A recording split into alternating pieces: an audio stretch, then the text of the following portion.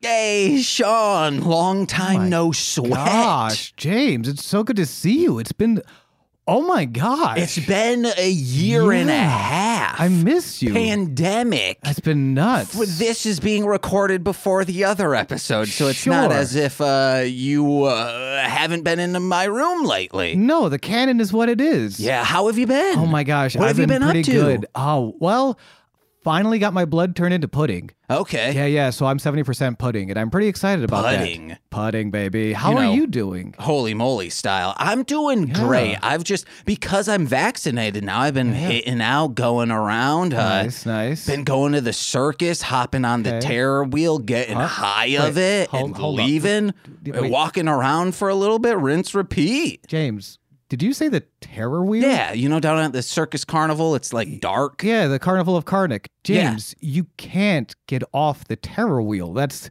the whole point of the terror wheel. Nobody gets off of the terror wheel. I mean, I get off on it, head high wise. No, we all get off, but nobody gets literally off. Like, I don't know what to tell you. James, this is what I do.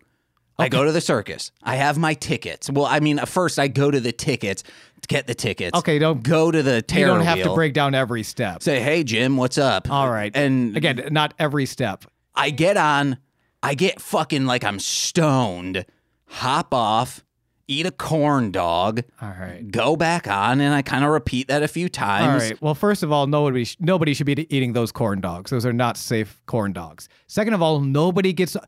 James, we're going down to the carnival. Hey, James, I haven't gotten high today, so I'm fine with it. There is no way you get off on the terror wheel. I'm going to show you what the terror wheel is. Okay. All right, let's get down there. A few moments later. Hi. Excuse me. What? Hey, James, what's up, man? Hey, Jim, how have you been? What? There's no way you know each other. Oh, yeah, James, he comes here, he gets high of the wheel, and then he leaves. He leaves the terror wheel? I'm perplexed as you are, but I guess the ringmaster, further Joker cards enjoy him. Huh, James. Are you the most wicked person I know? Could be.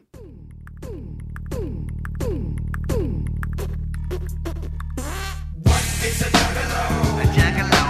Ask what it is. Well, fuck if I know. What is a juggalo? I don't know, but I'm down with the clown and I'm down for life, yeah. What up, motherfuckers? My name's James, old juggalo, a.k.a. I mean, like in the previous, I'm not an old man, almost 30, but 30 is the new 13, okay? I'm young and nubile, bitch. And welcome, I guess I should say welcome to Shuffling the Deck, the only, to my knowledge and to your knowledge as well, listener, unless you're correcting us in a 5-star iTunes review. Make it 5, baby. If you give us a 5-star, we'll read it on the pod. If it's anything below, you could be calling us like cucks and whatnot. We will still read it. Yeah. But if it's anything below, though, I won't even interpret them as letters. I won't even print them out and wipe my ass with them. Nah, dude. I'm gonna walk out that bathroom all poop butt and full of dirt. I ain't gonna wipe my ass. But this is the only, what I was saying, podcast called Shuffling the Deck. Oh, yeah, and I'm also Wait, Sean. no, I need to finish so people know the you conceit introduced of the yourself. podcast. Yes, and then I forgot And then you that introduced the podcast. Well, it's and then been you just a left week, me there. okay? You left me there. Since we did that. So this is Shuffling the Deck, the definitive introductory ICP playlist podcast where our goal is to create the definitive playlist. And welcome I'm in. James. No. And I'm old but nubile. I've got an old nubile body, and I'm Jennifer Garner, 13 going on 30. 13 going on 70. That's an old soul if you ever told me one. I was going to say, it was kind of like Sound of Music, but also just kind of absolutely twisted and bizarre. Oh, and hell yeah. I love it. That's what I'm we're all about that. about. Hell yeah, dude. I'm Hell yeah, twisted dude. like the goddamn rappers and the blunt in my pocket because I don't have good like pockets. The tea? Hold on, I have a good bit here. I'm twisted like the T. That was the end of my bit. I'm twisted like all the villains in Mega Ranger because for some reason they have a twist fetish. Wait, what is a what is a twist? This is not mostly speaking Sentai, but what is a twist fetish? No, it's just every single one of them has like in their design twisties, and they're like, they generally twist. Like that's just for some weird reason. Someone's like, probably was in the writer's room trying to think of new ideas for this next Sentai. Then let me do the twist. Came on and they were like, holy shit, we can use that. Huh, strange. Okay. Strange music. Strange music. I'm gonna burp. Oh my God, Tim Allen, Detroit's own baby. His brother taught me English. Wait, is that truthful? Yes, it's 100% truthful. You know Tim Allen's brother, and he Yes, I taught do. you how to speak the English language? He taught me mass media, and then he taught me student publications 2 years in a row. Oh my gosh. Because it was an elective, bitch. In the fine state of Michigan, watch this transition. Boom, which in 1994 is going through some things. Hey, James, hey, Marsh, are you ready for this one? Are you ready for the Rust Belt Retrospective? Ooh. Hell yeah, baby. We are in Michigan in 1994. 94, which one of these albums took place in, the other one didn't, but we did 93 last week. Yes. So we're on 94. Which it actually worked out that way. Nice. It I'm did very work grateful. out. Yes, we nailed it. That's how we meant it. Nicole Byer, we nailed it. We are Nicole Byer. We are mother freaking big beardy dude from the television show Parks and Rec. What? Nick Offerman, who I okay, so I Why? associate I Nick said Offerman Nicole with Byer. yeah, and I was adding with Nick Offerman because he knows his way around a nail and also a hammer with all of his woodworking. It was I was gonna get there. You gotta trust me on my road to perdition. That's like a lot of the podcasts that I do when I start saying something that the setup, if I just leave it there, sounds like I'm being very offensive and closed-minded, but it's because I'm trying to make a point, looping it around, and like it's their human nature. All of my co-hosts will cut me off and start and like try to get onto a new topic. I was like, no, guys, I need to finish this. So sometimes I'll have to, in the edit, be like, hey, guys, James in the edit here. This is where I was going with that. Please don't think I'm bigoted. Yeah. Where it's like, oh, hold on, I need to finish this joke, or it's not a joke, it's hate speech. But there have been times, I think, on even this show, Sean, you have done that. That makes sense. I just want to try and get my thing in. Ooh, talking about with my penis. thing. We're getting there. First, I do want to talk about Michigan real quick. In 1994, we have... Nicole was born. You were born in 94? No, Nicole was born. Oh, Nicole was born in 94. Yeah. That is not on my list of stories. She so was a we delayed can't. Christmas present. Merry Christmas To you. Or the University of Michigan, the Miracle of Michigan, actually anti-Christmas. Miracle of Michigan, which is just an awesome story. The Colorado Buffaloes, it's a college football game. Colorado Buffaloes beat Michigan Wolverines by 1 point in like the craziest second half in college football ever. Miracle at Michigan, kind of just Michigan getting their dick kicked in a little bit. But otherwise, things are kind of turning around. Things are looking good in Michigan. John Engler, which we talked about last time, is reelected. Michigan's going red. This is kind of a bummer, but this is the number one story. As voted on by the AP, Engler is reelected governor and Spencer Abraham to the Senate. Both Republicans, both kind of what it is. What's up? And we talked about this. That's what I like about this one. This feels like a lot of continuing storylines. This is the backlash after WrestleMania, where we set some things up last year, and now we're kind of like following through. The school funding, which we talked about last week, all of a sudden, the property taxes. I'm gonna spin you so hard on that terror wheel. Yeah, that's fair. Fair. It's too. And now I have to include those uhs, or else people would be like, why? He didn't say any. Let me down. Okay.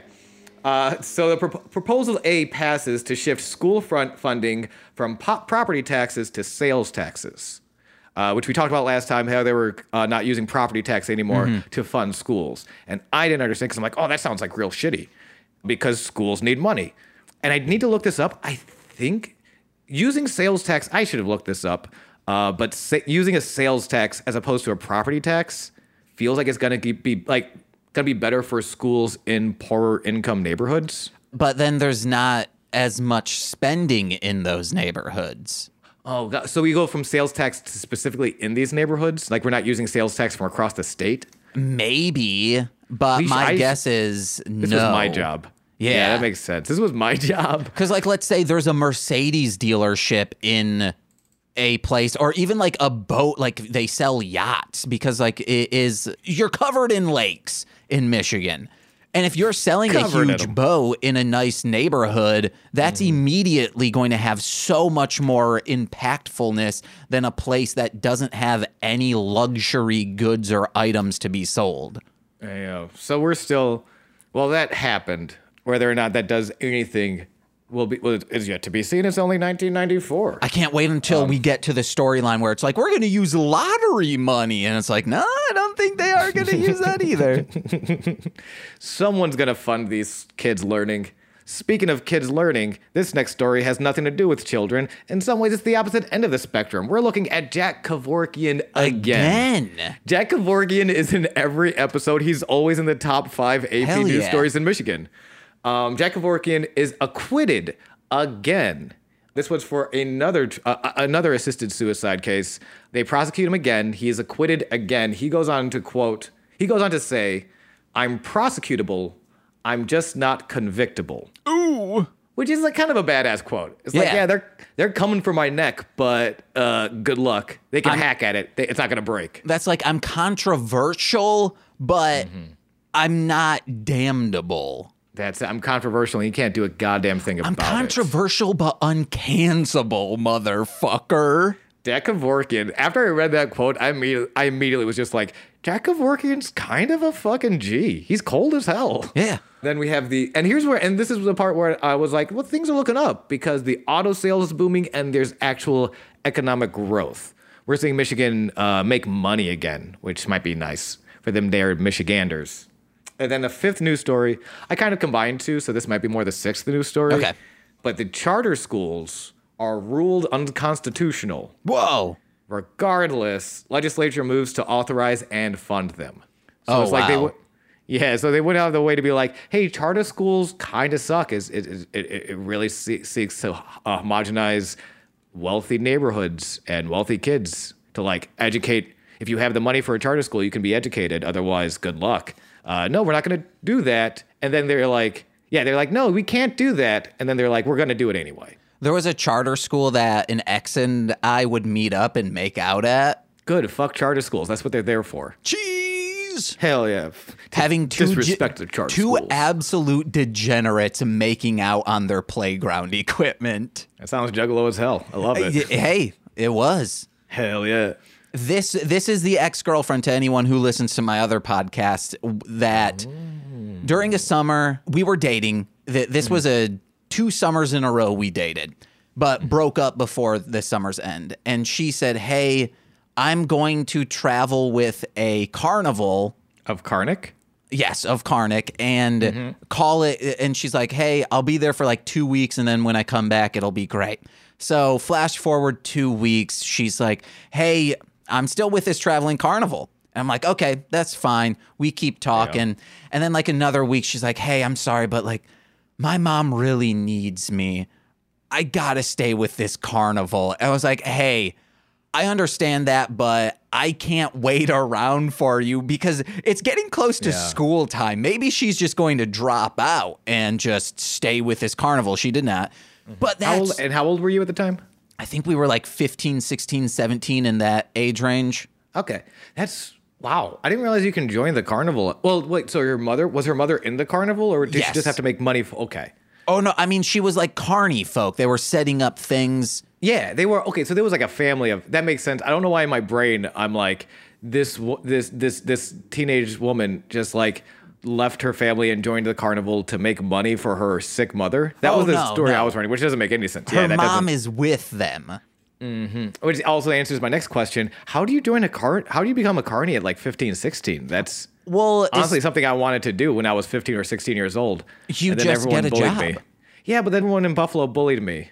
Everyone in Buffalo was like, that's fucking stupid. You're a dummy and I hate you. I thought you meant every carnival in Buffalo would be like, fuck you, kid. We don't need you here. There's a lot of gatekeeping going on and they wouldn't let me in. We have cooler kids here. I mean, they're probably, I don't know, but I would imagine there is a little bit of like gate because it is so much of it. I feel like there are a lot of like your ex there, people who get like grandfathered in and people who like have family in the carnival so that like it's harder to just kind of like break in.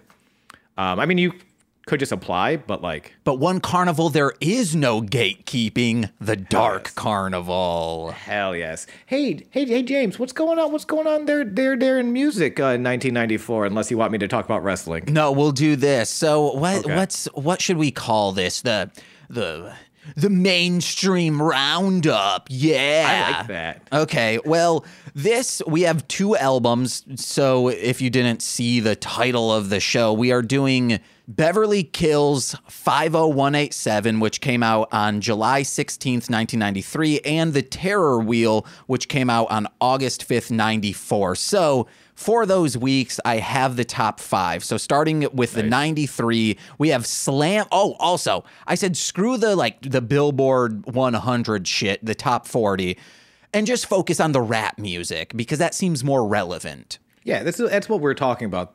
So the top 5 is weird, and you'll know because of the number 1 and number 2. First up on number 5, Slam by Onyx. Yeah, dude. That makes sense. Number 4, Weak by SMV. Wait, what is Weak by SMV? I don't know. I don't have right. time to listen to these as well. Next up is number 3, Lately by Jodeci. Okay. And then number 2 is Woot, There It Is by 95 South. But then number 1 is Whoomp, There It Is by What's Tag Team. I don't understand this.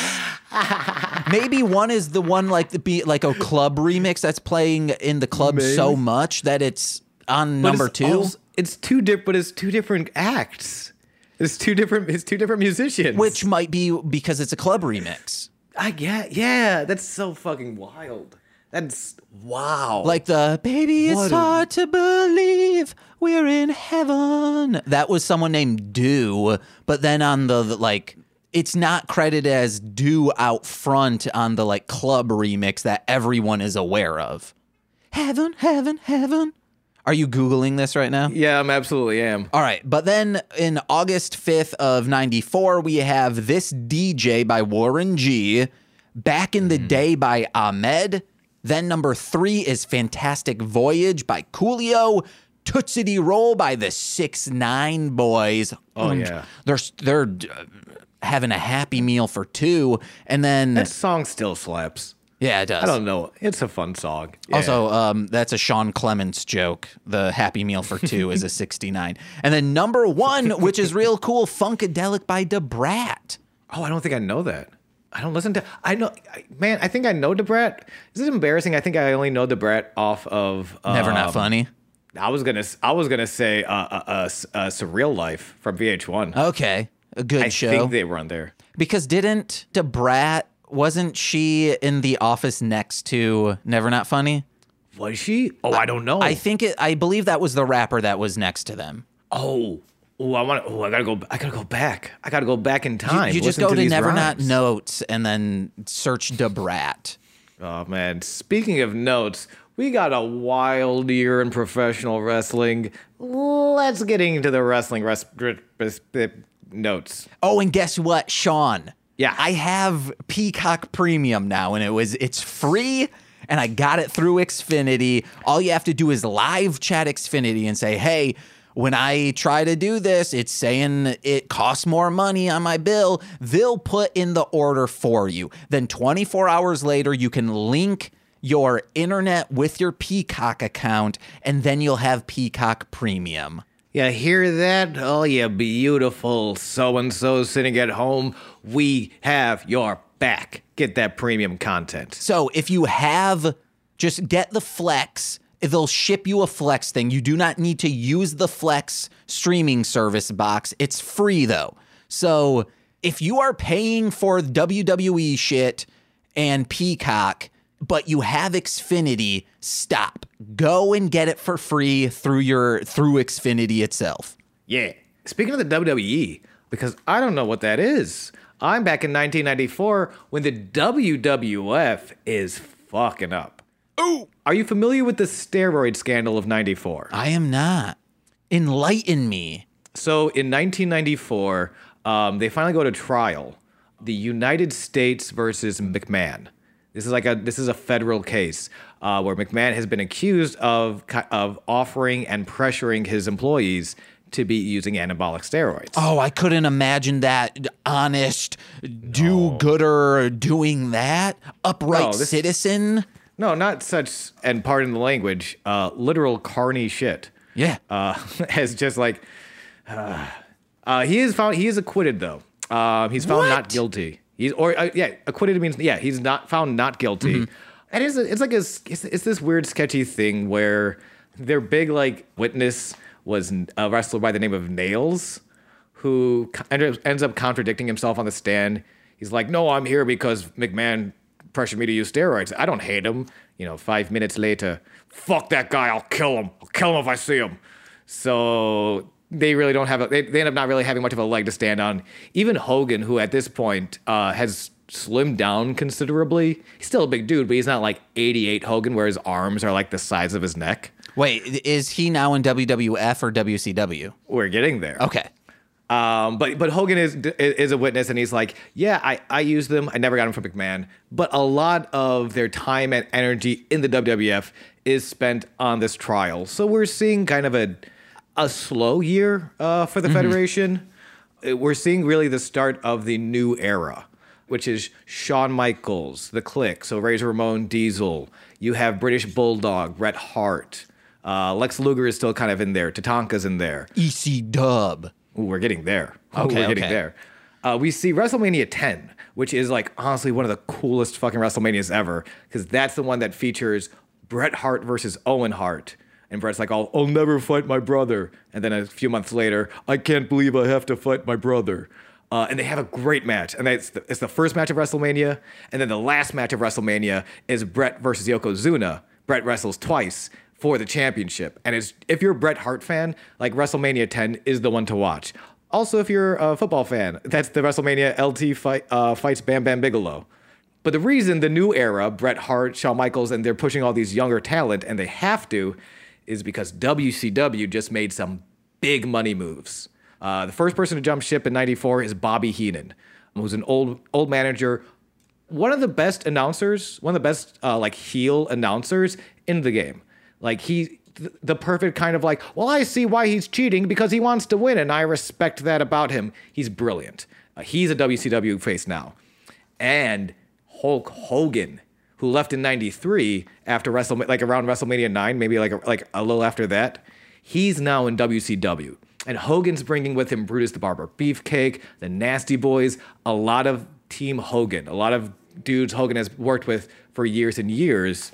They just are all coming over. And they're older names, but they're household names. It's like WCW, for the first time, looks like a real competitor.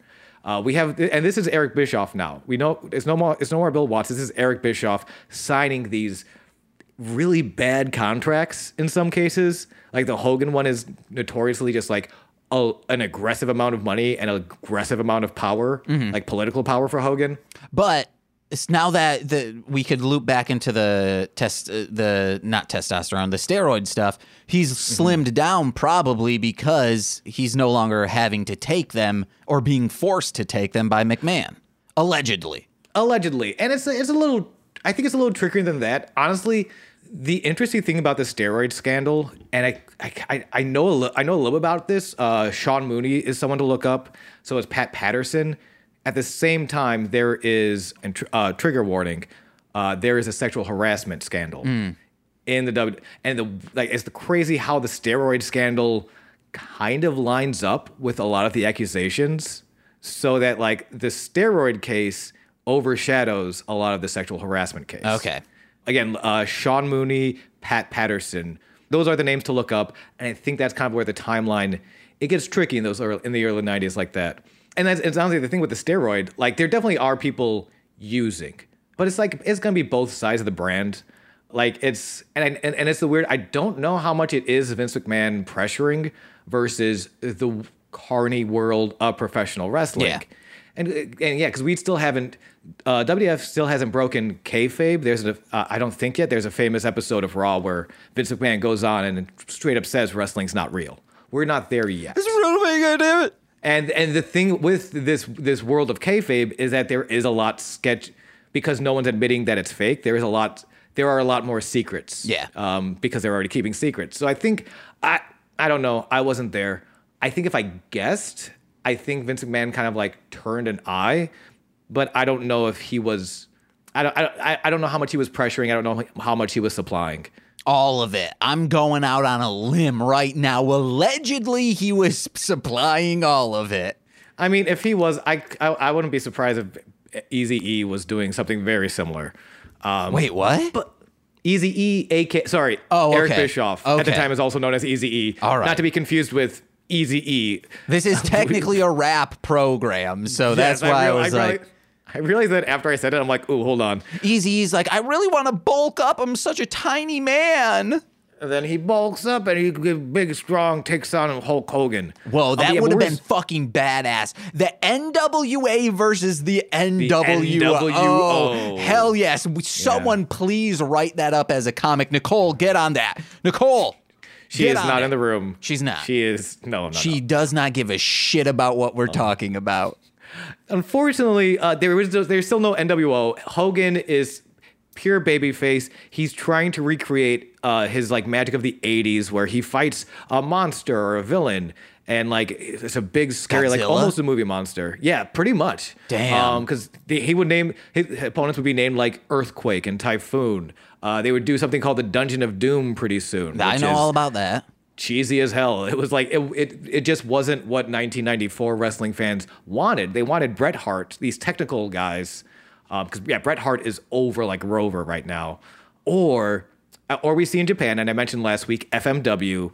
FMW is doing a lot this year. Onita, again, if you haven't taken the time and you're a wrestling fan to look up what Onita does, I feel like if you're a hardcore wrestling fan, a deathmatch fan, look up FMW Onita at this time period. And, ladies and gentlemen, officially, ECW is in the building. So they're still kind of working with the NWA, the National Wrestling Alliance, which isn't a full-on company of its own. It's a bunch of wrestling companies that all joined together. And they're trying to like come back. Ever since they lost WCW, they lost AWA, they lost a lot of television. They're like, hold on. Eastern Championship Wrestling has a television deal. What we're going to do is we're going to crown a new champion on Eastern Championship Wrestling television. And they will represent the NWA, and that's going to how we're going to rebuild the NWA empire. Paul Heyman, who has taken over control from the last episode, has another idea. They put the title on Shane Douglas. Shane Douglas, a former WWF guy, big dude, definitely a guy that can carry your belt. He's a name. Because he's got the muscles. The NWA title is notorious for being filled with lead, so it was extremely heavy. That's it. It's not that you had to look a certain way. It's that you had to physically lift it up. Yeah. It was a lead title. It was very heavy. Your core strength needs to be aggressive because it goes around your core, and your shoulders need to be buff because when you slap it over that with its greasy hair that someone wants you to jack off with. That's the sound of grease being squeezed onto your shoulders. Yeah. Here's the thing. We'll never find out if Shane Douglas can really carry it on his shoulders. As soon as he wins the title, he throws it on the ground, calls NWA essentially trash. This title means nothing to me. I've seen this match. Yeah, NWA has no idea this is gonna happen. All of a sudden, just like, oh yeah, here's our new champion. Let's launch this reboot. Our new champion immediately goes, hey, fuck NWA. They're trash. I'm all about the ECW title. That's the heavyweight title. He's like Dr. Dre in 91. Pretty much. Where he's just like, fuck the NWA? Yeah. That's exactly what they do. The literal next day, Shane Douglas won the title on the 28th. On the 29th, ECW no longer is Eastern Championship Wrestling. They are totally split from NWA. They are Extreme Championship Wrestling with Shane Douglas as their first heavyweight title holder. And this is where we're seeing, so at WWF, we're seeing Bret Hart, Razor Ramon, Shawn Michaels, WCW, Macho Man also jumped ship in December. We have Hulk Hogan, we have Stinger, we have, a couple of older guys, a couple of younger guys. The Steiners are in between. ECW, we got Shane Douglas, we got Taz, we've got Sabu. I think Rob Van Dam is coming soon. Like we are, man, 420 himself. So while WCW Mr. Pay-Per-View. struggling to with all these older gentlemen and this older Hogan 80s style of wrestling, ECW has just come out of the gates swinging. They are the brand to watch. They come out so hard. This is it. This is what we're going to be talking about in American wrestling for the next 6-7 years, until 2001.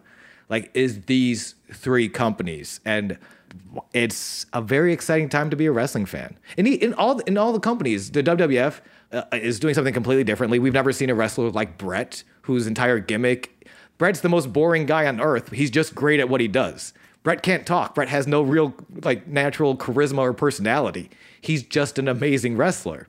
And then we're seeing Hulk Hogan versus Ric Flair on WCW, something we never thought. If you told someone in '84, hey, Hogan versus Ric Flair, they're like, oh, I would love to see it. It's in my dreams. That's Godzilla versus Gamera. Everyone's like, it needs to happen, but it's never going to happen, guys, unless Toho eventually buys whatever, I forget the name of the company that owns Gamera. I don't need to also worry on this podcast of some nerd coming out of the woodwork and being like, Gamera's owned by this. No, we don't have to worry about it because we know you nerds will, you beautiful nerds. Oh, no, I was saying because this isn't a Tokusatsu podcast. It's a ICP. But then Steve F is going to be like, oh, James, I'm listening. And I'm like, no, Steve F, no. But Steve F, yes, it's absolutely Gamera versus it's the perfect analogy. Gamera versus Godzilla in WCW. And then ECW, no one knows who Taz is yet. No one knows who Sabu is yet. But these are going to be huge, influential wrestlers to the to American wrestling. From then to today. We don't need to get into Ring of Honor or CZW, but those are two very different, wrestling federations. ROH a little more technical, CCW very hardcore, but they both come from Philadelphia and come from ECW, and that's Daniel Bryan, that's John Moxley, that's a lot of very big Orange Cassidy, a lot of big modern day wrestlers, CM Punk. We're seeing the birth of a new style of American wrestling, and it's very exciting. You ever just walk down the street and see a Chicago-made Punk? I see a Chicago-made Punk every day because of these Chicago-made punks walking these Chicago-made streets. But back in the day... Is that what CM stands for? Yeah, that's what I've heard it stands for. I didn't know that. Back in the day, the Chicago streets were Muskegon-made streets. That's when they were what it wooden is. and stuff. When the fire happened, a lot of the wood came from Muskegon. Huh. Muskegon helped burn down Chicago. No, the opposite. Wait. Helped no. revitalize, rebuild. yes. Okay, you said it, and my brain still went, oh, Muskegon sent wood to Chicago to burn. When I'm just dummy. like this hardwood floor that I sometimes splooge on, this could be from Muskegon. A Muskegon splooge. boy revitalizing Muskegon crop. Muskegon boy with Muskegon wood splooging on Muskegon wood. Oh, hey, Sean. Yeah. We might need to do just the one big story from wrestling. Leave it all in. I need to leave it all in. I need to figure out which one am I going to cut? And that usually takes longer than just... That's fair. I just want to talk about wrestling because it's such a weird time. Well, That's okay. maybe next week, because we might have a guest next week who loves wrestling, would just would put in tapes well, me and another person was recording, and we'd have to be like, can you please not put in tapes? You can clearly hear that in the recording. Yeah. This is I'm not West Side Gun over here. I'm not trying to splice in wrestling promos with my tapes. He officiates matches. That's how it's categorized, right? The match officiator. Yes, that's what they're called. The man in the striped shirt, also known as. Yeah, and they Match officiator. especially you need a match officiator when all those weddings are happening. All those classic wrestling weddings. They never last though. Never last. Have I believe any it is of the Kevin weddings Sullivan. ever like, oh, they're still married today? I mean, famously, no. I think it's a Kevin Sullivan, or it might be a Macho Man quote that's like, pretty much the second you bring your wife into a storyline, you're going to lose your wife. Kevin Sullivan, I don't think we have this happened yet, but famously booked his own divorce, where he starts booking his wife to sort of like, oh no, now she's with this Chris Benoit fella. Oh, yep. And then like a couple months later, she's like, actually, I do love him though. He's like, great. That's Chris Benoit going, great, because he's just an angry little man. But yeah, Kevin Sullivan books his own divorce. Even Macho's wedding does not last. I think A like big old they are getting snake divorced. comes at him. I think that yeah, like, remember, I don't watch wrestling. This is No, just you nailed it. secondhand knowledge. Okay, good. Jake the Snake Roberts, they get married, but at the reception, Miss Elizabeth is attacked by a snake in a box. You got a snake in the box. There's a Jake snake in a Snake box, in babe. a box. I know Daniel Bryan is still married to one of the Bellas. Miro, aka Rusev, is still married to Lana. Like, there are people who like meet in wrestling and like fall in love and they're still together. Did Triple H and McMahon did they get They're still married together. on? Yes, technically. It was, I mean, they were married, I think they were married beforehand, but it was right before 90s, baby. Stephanie is like at the altar. She's going to marry Test. And then Triple H shows up on the ramp and he's like, look what I did. And he shows this video of them getting Stephanie McMahon passed out on the front seat of his car and they get drive-through married in Vegas. And that sticks. That's Hell the yeah. storyline. They've been together ever since. There we go. We found out the couple that lasted. The couple that, yep, Vegas, baby. Hey, James, What's up?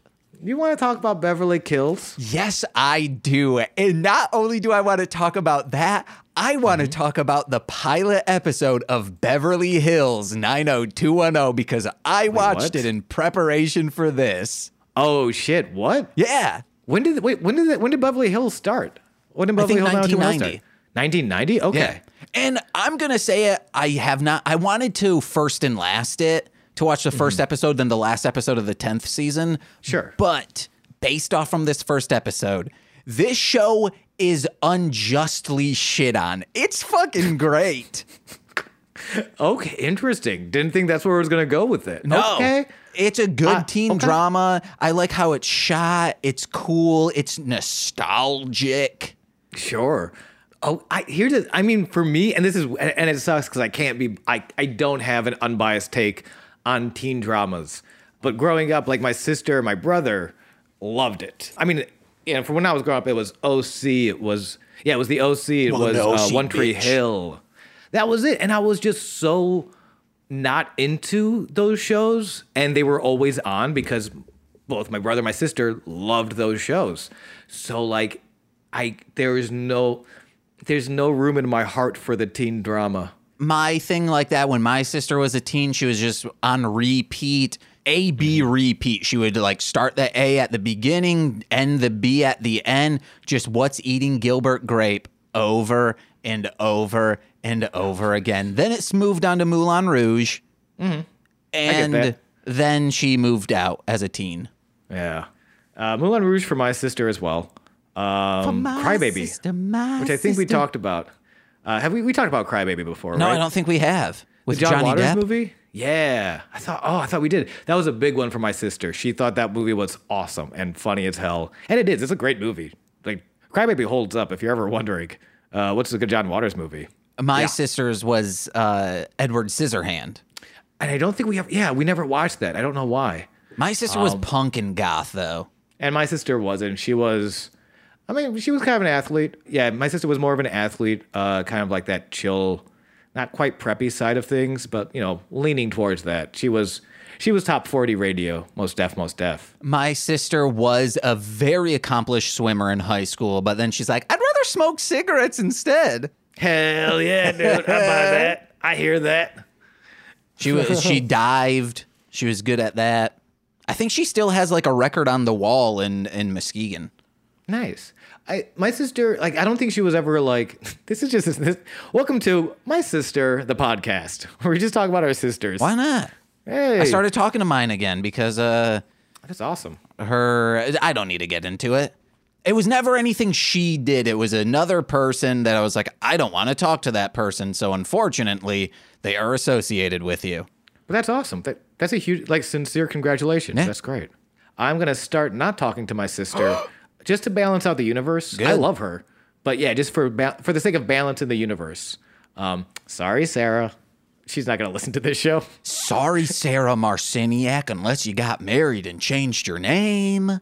Oh, she did, and I will not reveal it on the internet. Ooh. Say, baby. So because the television series is called Beverly Hills 90210. Yes.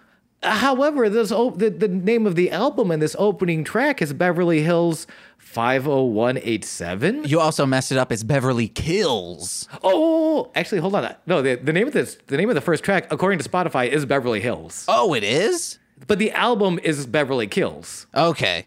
Well, that's odd. But I do want to quickly say some things about Beverly Hills. There was a quote. She said, Mom, let's just shop today. I'll go to school tomorrow. I liked that one. And in this song, it starts out with a jugglers. Guess who's coming to the big town? That is a reference to their alarm clock goes, wake up. Wake up. It's very disconcerting. Even Nicole said, that's creepy. Yeah. I think this, and it's the reason I want to do this podcast. There's just something about ICPs just surprises me every day. Mm-hmm. That ICP, and kind of based on the sound of it, legitimately into Beverly Hills 90210. They might have, but then, you hear some of the stuff going on in the song, and it's like, oh boy. Luckily, it's a dream, and then they end up dying at the end, so it's a morality tale. So I guess they're wiped. They've washed their hands of any responsibility. Well, and it's the thing. They have to murder everyone in Beverly Hills. It's almost like, at this time of the 90s, this is pre-Celebrity Deathmatch, but it's that sense of humor that's developing. Mm-hmm. They have to murder everyone. That's kind of the gimmick. That's what they do.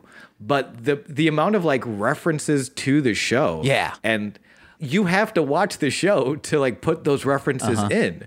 I do get the distinction or the feeling that these guys legitimately love Beverly Hills 90210 and just wanted to do an album about it. Or they had a sister or a family member who always watched it. It was just always on. But I do have I have a couple other notes. One of the kids in it, they're in a Spanish 2 class, so everyone's supposed to just talk in Spanish. Mm-hmm. And this dude, this rich, F-boy goes, bogus. This chick gets paid to talk in her native tongue. And I'm like, so do all the other people. Yeah. An English teacher gets paid to, guess what? Talk English. Oh my gosh. People, the absolute, oh my, it's wild. It's wild growing up now at 30, and it's kind of cool that I think it feels weird now as a 30-year-old, a 31-year-old, but it doesn't feel weird to younger generations. But that monolingual and bilingual is a real thing. To talk about wrestling again, there's a gimmick. Andrade El Idolo, who is a Spanish wrestler, he's a Mexican wrestler. He worked with WWF. Now he's in AEW. He's feuding with the Lucha Brothers, who are Mexican wrestlers. They worked with AAA. Now they're in AEW, and they're in a team with Peck, who is English from England, only speaks English. All these other wrestlers, Andrade and Lucha Brothers, tongue. Are all speaking. I almost said Mexican, Spanish. Oh my gosh. So they, at one point they call him out now, Peck, I know you won't get it because you're monolingual, and it's this burn, and it's the first time I'm like, oh, that's not as a joke. Honestly, it's a disadvantage for you to be monolingual, especially in this business, working. And it's just like that transition is something, because we wouldn't hear that in 94 and 99, 2010. We wouldn't, it makes sense, but it wouldn't be a put down like it is now. So like, Yeah. I don't know, whoever that, I'm assuming whoever said that was some dude named Tyler. Because I didn't watch Beverly Hills 90210. I'm assuming there's a character named Tyler. I don't know. But yeah, Some fucking Tyler. when you go to a restaurant and you hear someone be like, "Oh yeah, they're speaking in broken English," and it's like, yeah, can you speak broken any other language? You Yeah, are the dude. shitheel here. You are the unintelligent. You are the ignorant. As a monolinguist, I will say to all my other monolinguists out there, you got to get the fuck out of the way. Yeah, You gotta adapt, or you gotta get the fuck out of the way. you suck shit. Hey yo. Also, one thing I have an issue with, I watch a lot of video game retrospectives, and if you are doing video game retrospectives, especially like classic stuff, and there is a lot of Japanese to be talked, just learn Romanji so you know so you're like, I hope I didn't mess that up too much. After the 17th time in, Juggalo, 17 comes up a lot, guys. After the 17th time, it's on you now. Like, go. It's no longer funny. It's no longer like sincere. Learn Romanji. You'll thank yourself for doing it. It's one thing to be like natural and you admit like, oh, I dinked up, but I'm keeping it in because everything else makes sense and it's natural.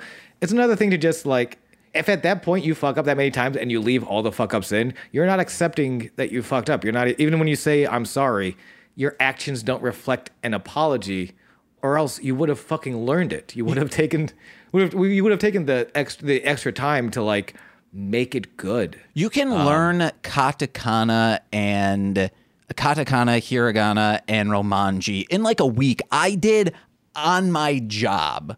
Like Yeah. every 20 minutes that I was like, I'm going to have 20 minutes free because there's literally no work to be done. You go to a website, you bank all of it out, you're good, you're golden, and then you know more. Or even like if you're gonna publish something to YouTube, you're making it public. And you're also making money off from this. This is your job. That's it. And even if it's not your job, because you are allowed to be like a hobbyist on YouTube and promote because you just want I'm talking to about people who make are videos. making money. I'll talk about both because I think it hits both. Even if you're a hobbyist, like still take the pride in your work to, at the very least, you can learn how to pronounce it. You don't. Yeah. You can listen to a pronunciation and get that, because you're not live streaming. You're recording it. You can do multiple takes. Yeah. You can learn how to pronounce it. And you know what? Fuck. It's another wrestling thing. When people first start calling matches and maybe they're not in the business, they'll sometimes make up names for moves they don't know. And that's a big no-no because it shows disrespect. It's disrespectful to this is a wheelbarrow slam and you calling it a flippy-doo. This has a name. It's called a wheelbarrow slam. You're disrespecting everyone else. You're disrespecting all the people who use that move. Fuck, man. If you're going to talk about it in a way that's reverent, which a lot of these video game retrospectives are, fucking show the respect. Don't be a dick. You want to know what is the most disrespectful thing in the calling wrestling names the wrong thing? Simpsons skateboarding straight up calls tricks the incorrect thing. Yeah, I remember that. And it's fucking infuriating. Yeah. Because it's the same thing. People put their lives on the fucking line. They put their bodies on the line to do these things. And you're just kind of taking away you're taking away so much. And it's not like these names, these tricks are copyrighted. So you can do that. So yeah, that's baffling. But quick more things about Beverly Hills. There was a Sky advert to someone in the sky with a banner behind them advertising a party that weekend. And then there was this cool ass part. Have you seen Freddy 2? Freddy's Revenge? No, I don't think so. Or if it has, it's been a very long time. Yeah, I think that's my favorite nightmare. But there's a cool pool scene there that is like the one in this.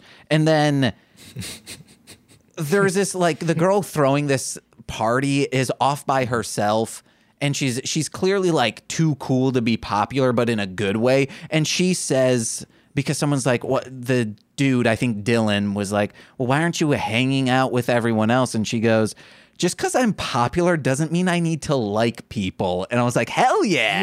Yo, that's a line. That's a fucking line right there. That's a Kevorkian. I'm whatever, but I'm not convictable. That's fucking cold. Jeez. I like that. Prosecutable. I'm just not convictable. Just because I'm popular doesn't mean I have to like people. But let's get in. First, we have Beverly Kills, which is, I think, split up into 2 songs. First is, I call it Kiss the Clown, and then Beverly Kills. Yeah, there's a lot of that, like on this record of like multiple songs in one track. And these are what they don't call them EPs; they call them side shows to the Dark Carnival, where they wanted to start these in between full Joker's cards to keep the fan base engaged and to just do quick little bites to be like, hey, we're still around, we're doing things. I need to close the door because Nicole's like banging on stuff. I don't know what she's doing. Nicole, quit banging around, hanging around, stanging around. I'm drinking it down. She just said she's done, so I don't need to close it, I guess. I just said I'm drinking Downy fabric softener. The beat and elements of this song are good. Yeah. I was gonna say it sounds immediately because I listened to this first. It sounded different. It sounded very. I feel like it sounds a lot more like modern. Yeah. Is this still Chuck, by the way? No. This is Mikey Clark. This is Mikey Clark. I meant. Sorry. Yes. I think. It's weird. It didn't sound like Mikey. It didn't sound like Mikey Clark from what I know from 2 albums. There are some stuff that we'll get into later that are not Mikey Clark, but we'll get to that later. But then once they start telling the story, it's just too mean. Yeah, I can see that. I did like when he's like drowning her in. I kind of like that in an aquarium, and he goes, "What are you, fucking Aquaman?" And that made me laugh. That popped me. I enjoyed that as well. Okay, hold on. You have to stop saying it popped you. Why? It's gross. Okay, I cummed. Oh my god! I listened to the joke. Okay. I enjoyed it, and I came. I just, you have to understand, I have to hear it in my headphones multiple times, not just during this recording, but during the edit as well. Okay, that's fair. That is also just how I talk.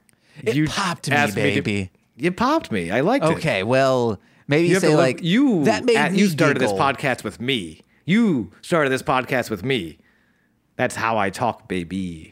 But we have a dream, it's all a dream sequence. Yeah. On the meanness, I think I was and I think again it's my biasness towards teen dramas because I was also a kid who kind of fantasized about murdering a lot of the characters on the OC and a lot of the characters on One Tree Hill. So like it in a weird way, well, I wasn't even like fuck yeah. I was like, no, I get that. Like It was a lot. It hit me in a lot more like natural. Like I didn't even think it was weird until you just mentioned it. I'm like, oh yeah, that was a lot actually. I do like he's Shaggy 2 Dope's like, oh, I came in with an axe, and then someone goes like, oh, wow, he's so cool. Yes, that's what I mean. That's wish fulfillment writing. Yeah, and it's also kind. I think again, it's kind of what makes me think the way they approached it. They weren't just like my family member watched this. I think they were fans because they were writing it, not just like because they weren't writing it in a way where it's Beverly Hills in the world of ICP. It was kind of the Dark Carnival comes to Beverly Hills 90210. Like they met Beverly Hills 90210 on a lot of their storytelling level. It's just, which again is wild to me. But let's get into the next song, 17 Dead. I believe that's the next one. Yes, it is. Dude, this is it's a perfect song in my opinion. Dude, I have to listen to it again. 17 Dead. I think we might have talked about this before the episode started. I just need to be better at it. But listening to the 2 sideshows, I'm just kind of I'm kind of losing things. Okay. 17 because like 17 Dead definitely had a hook to it. And I remember it, but I don't remember it as well as some of the other songs. And it's weird because the reason I remember The Stalker and In the Ha was because they weren't my favorite. Okay, good. But I have a lot of notes. This is the song I have the most notes on. First, let's talk about it. This is an Esham production. And you know that because there's a vocal sample that goes, the 17th boyfriend lost his erection. That kind of shit is in a lot of early Esham, those vocal shits. Okay. And it I'm makes, glad you mentioned the Esham thing because that helped jog a lot of my memory for this song. and then it makes me wonder if we would have gotten, instead of Mikey Clark producing the rest of the Joker's cards, if Esham would have. And I think Mikey Clark fits their style more and like their concept.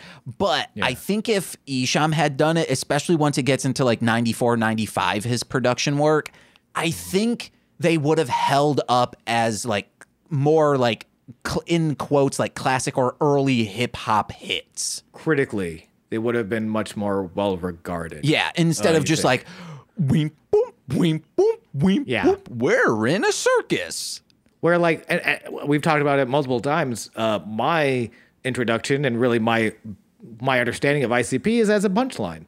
Yeah. ICP were a joke. Even if they made an appearance on Mad TV, it's kind of like, look at these weirdos. That's crazy, huh?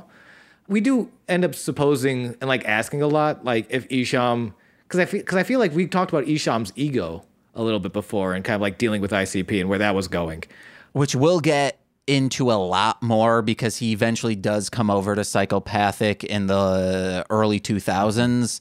And then they start beefing again. There's a whole bunch of shit later on. Yeah, and I think the most important thing is having a sort of collected front when you're putting things out.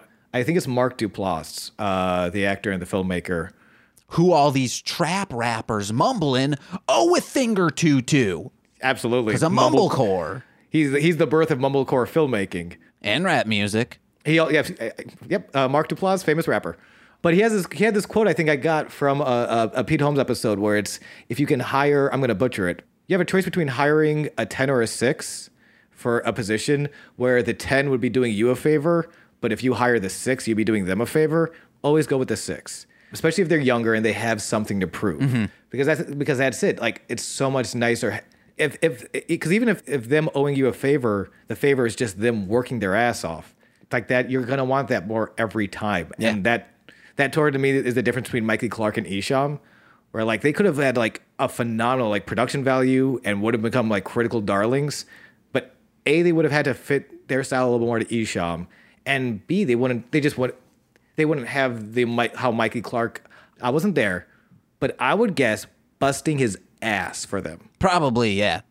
I gotta assume Mikey Clark is was an absolute soldier for them when it comes to in the studio. Like whatever you need, we'll get. When you say like molding into, like ICP molding into more Esham stuff, we hear them. I think it's the only thing that they self-edited in a song is on Chop Chop, and we'll get into that when we get into it. Okay. But the distortion on the vocals is aspirational. I want that. I need to know how to do that. Like a lot of early 90s Beastie Boys and some KRS-One had vocal distortion like that, where it's not aggressive. It's just like makes it sound pronounced. Yeah, and it does. It adds texture, which is something I'm really, I don't know. I'm into more and more with anything. It's just like that, those little bit of extra touches that make it feel a little more three-dimensional. Yeah. And then this song continues their like no one cares for the slums themes of Carnival of Carnage. I love the line because they're talking about how like the government and no one really cares about this, and they say, should I burn the rebel flag or the red, white, and blue too? Yeah. They're themes and they're like messages, which they're still blunt. I think they always will be. They're never going to be masters of subtext, but they're just more and more just doubling down on all their messages on unity and anti-hate and socialism. Like they are not backing down at all. And we've talked about that before. We'll talk about it again and again. Yeah. How they re-release "fuck your rebel flag" to "fuck your Confederate flag," so that no one's confused what they mean by that song. And then There's a line where he says, swim in the blood shed just to justify the 17 dead, which I think he means like, I'm going to like, musically, I'm going to like wait in this chaos to give it its light in the day so people start recognizing it. Oh, yeah. It's in some ways like the importance of satire and why as a comedian it's so important to understand satire versus parody, where parody, you're just kind of like amping something up to create almost a cartoonish level of it, but you're just kind of like reenacting it. Like where satire, you have the message and why, like when you go in and you see like when you see a comedian performing, they're just, oh, this character is supposed to be terrible or awful. And Andy Daly is great at this, where his characters are horrible people, but he plays them in a way where it's so clear that they're horrible. It's allowed to be satire because he's allowed to like make statements sort of on as these characters become the butt of the joke, which is this kind of it's the same mentality behind at the end of morality songs and morality tales. Their characters usually die, where we go here, we create the worst version of this so that we can talk about how terrible this is. Real quick, who is Hot Dog satirizing? Well, Hot Dog clearly and if you have to ask, 'cause I feel bad for you. I guess not he's for me. satirizing the people who look back at the 50s who are like, oh man, I love that People who time. look back at the 50s and think I love that time. Yes, Hot Dog is a satirization. Well, no, and also, to be fair, if you look at Hot Dog might be his least evil character. Oh, no, he eventually, I believe, is a conduit for Satan. Well, he's a conduit. Yes, he is a conduit for the end times to on behalf of Shanana. Also, we actually need we are alienating so many people because Let's get this out of is here. deep cut from years ago of Comedy Bang Bang and probably Comedy Death Ray. I could have referenced another comedian. Tim Heidecker, his stand-up. Actually, the Heidecker special. I said Tom. Don't worry about Heidecker. it. But no, the Heidecker special is a great example of that, where he's the shittiest version of a shitty sort of like right-winger comedian. And he does that purposefully. Like he goes out there and bombs so he can show you like, this is why these guys suck. This is why this is a problem. Let's talk about this movement. Yeah, and I think that's what these guys are, and that's what ICP is doing. Jeez. Next up, we have In the Ha. And this begins, this is trauma shit. Like the toxic waste, it's creepy. I don't know why they never worked with trauma. It's kind of bizarre. Yeah. I wonder if they tried and it never just matched up. I wonder if trauma, because trauma's kind of an older house. There's some older heads at trauma. They might just not have known who ICP were. Oh, honestly. no. Like Lloyd Kaufman feels like someone who has his finger on the pulse. They did Wheelchair Werewolf, which someone we know is in. Really? Oh, shit. Oh, wait, did you not? Oh, maybe that was Melzer I was talking about. Brian Duff. Do you know Brian Duff? Yeah, I know Brian Duff from, oh my gosh, what's the name of their show? Edit the part out where I forgot the name of their show. Morphbots? Was it? Morphbots, thank you. Yeah, Brian Duff of Morphbots, of course. Brian is an extremely funny person, but I'm watching this thing called Wheelchair Werewolf, and I'm like, man, these streets look like it could be in Chicago. This is on Troma now. I was just like, found a random thing, clicked on it. I was like, man, I think this is in Chicago. Then like this person in a wheelchair rolls up and is clearly the werewolf, but no one is thinking of him because he's in a wheelchair. And he's like, yeah, I don't know. I was like, holy shit, is that Brian? Wait, and Brian Duff is the wheelchair werewolf? So like, I thought he was just like a random dude. No, this must have been like Second City people doing this, or maybe IO, because of it could have been like improvised Shakespeare people as well. Sure, but it was Chicago comedy people. Yeah, clearly. That's awesome. I gotta watch that. I gotta watch that. Apparently, holy shit! I'll give you my password and you can watch it. Appreciate it. Hell yeah! But I think they're aware of all these young people, especially I think in the mid '90s when they started to become more like, hey, we've kind of been in our own groove. Let's get these new people in, like, which is when like James Gunn started showing up. Those people and others who were in the like alt actors in New York City started bringing them out, like with like Tromeo and Juliet and Citizen Toxie. And then there's one that I am forgetting. But yes, Sure. I think during that time they would have been very aware of ICP. But it might be like two people who are like, oh, we're indie, we're 100% independent, and we're aware of these other people. But you want to know what? They're doing their own thing. We respect the other people. Keep doing indies. We love it. Yeah, I'm curious if maybe it was just two. It could even be two just ships passing the night. Yeah. Or it could be like, oh, they wouldn't want to work with us, both parties thinking that. Maybe it could be that. I'm curious. We should shoot them an email. There's so much, even in just these two CDs, Yeah. that feels very trauma inspired. But speaking on In the How, this is I believe, one of the only songs to feature a third member who is only on this CD called Grease E. Okay. And he was a fan who started talking to them during the Carnival of Carnage eras, and then he got onto this CD. I don't know why he left, don't know what happened there, but what group, what musical outfit that you're such a huge fan of would you have loved to just, oh my God, I'm part of it now? Oh, that's a good question. That's a really good question. Do you have an answer? I mean, I lived this because with KYP, I was a huge fan of them in Murder House, but specifically Kill Yourself Productions. I got that opportunity in high school, and I was there for a few years, and I still work with them. But I guess That's awesome. That's huge though. the Minnesota scene in the like early 2000s to mid 2000s for rap music, which was a lot of the rhyme sayers stuff, that would have been a fucking gnarly scene to have gone in. Or even just the Chris Gethard show. Oh, yeah. Like that's if a good answer. I would have too. just been like, I did email them once, and they responded back saying like, oh yeah, we'll keep you in mind as an artist to perform there. My guess is we are from Michigan, and they were probably like, well, we can't. If they just get a flat tire, we'd be out a musical guest. Yeah. That's that makes what I sense. tell my mind. Also, wasn't that good I back agree then? with your mind. I do have an answer though. Okay. And this is, I think it's the first answer that pops in my head. There's probably a better answer, but I like this one. Dave Matthews. Because it's Dave Matthews Band, of course.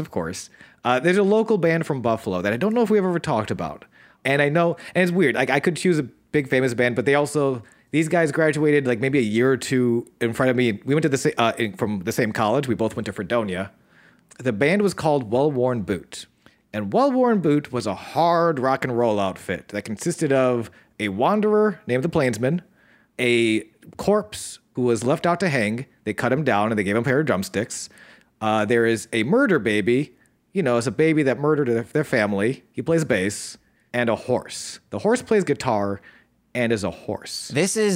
Are you aware of Evil Sword, who played on the No. Chris Gethard show? No, I don't think so. Okay, this is very much some performance arty Evil Sword shit. The thing was, it wasn't as performance arty as like it's very performancey. I wouldn't call it arty though. Okay. Because it's all they do a lot with paper mache. It's very camp. Okay. It's all very like it feels ridiculous. I remember one show. The whole gag was how the plainsman's gonna kill everyone. I'm gonna murder everyone here with a stick of dynamite. And it's very long fuse. The fuse lasts the entire song, and it gets to the end, and then it fizzles out, and it's just kind of like, oh shit. Like it's a lot of that energy where he's like Looney Tunes loser, where like Sylvester Stallone Sylvester the cat, not Stallone. Sylvester Stallone in Looney Tunes. Hey yo, Tweety. Sylvester the cat's always he just he just sucks. As you get kind of some of that where it's like they're evil but they're very foolish. Hey, yo, Tweety, rub the balls and work the shaft. Hey yo, Tweety, rub the balls, work the shaft. I think, but yeah, Well Worn Boot. I would love because they're a group. I would love to just like be a random character for that gets murdered or something. Martyred.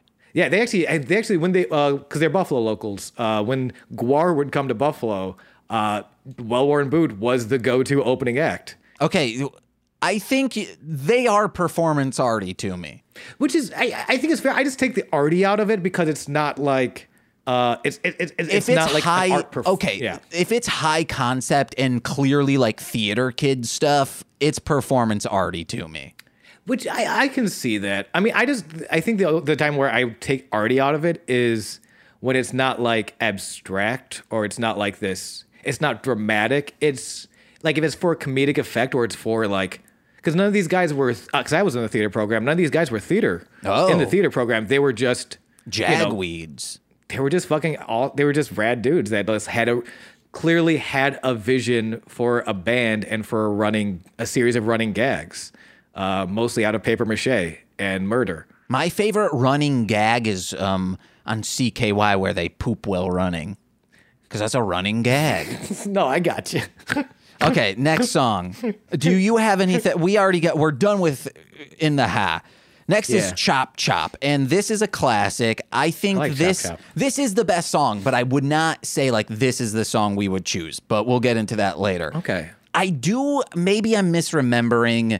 I feel like there was talk, maybe it was when he signed Isham.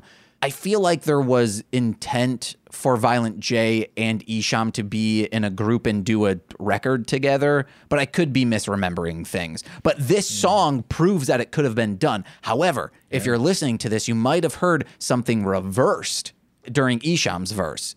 Oh gosh, I might have missed that. Wait, And hold on. it's- Let me listen to the song again. No. kidding, It's something like drilling holes in dead head.